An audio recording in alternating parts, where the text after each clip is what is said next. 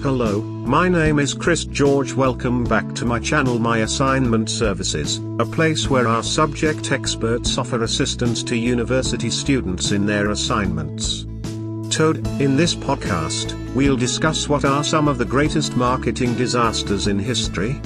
In the early 1980s, Pepsi was gaining ground on Coke. The reason was obvious. Taste tests showed that Pepsi was the preferred choice, as it was sweeter.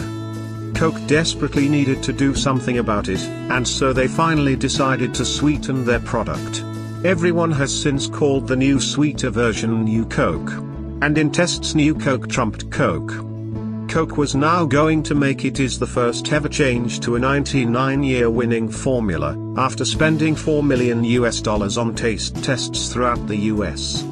There were massive protests, and on the 11th of July 1985, Coke was almost forced to announce that Original Coke would stay, under the name Classic Coke. By the end of the year, Classic Coke was outselling both New Coke and Pepsi combined. What the hell happened? I mean, why on earth did people not buy the better New Coke? It's a lesson that tells you that often things aren't as simple as they sound. And you'll never guess it.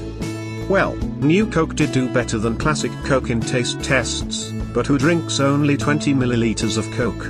You drink a 330 milliliters can, or you have it with a meal, right? And when you have it like that, you generally won't prefer the sweeter one. Obvious, but amazing. And who would have guessed that? But it was the underlying reason for possibly the biggest marketing disaster in history. Coke has never revealed how much it lost. But the story doesn't end there. This disaster became the turning point for Coke. 1985 was the year Pepsi's march came to an end. There was now a constant reminder on every Coke, Classic Coke, that it was the original product. Pepsi suddenly seemed like a cheap imitation.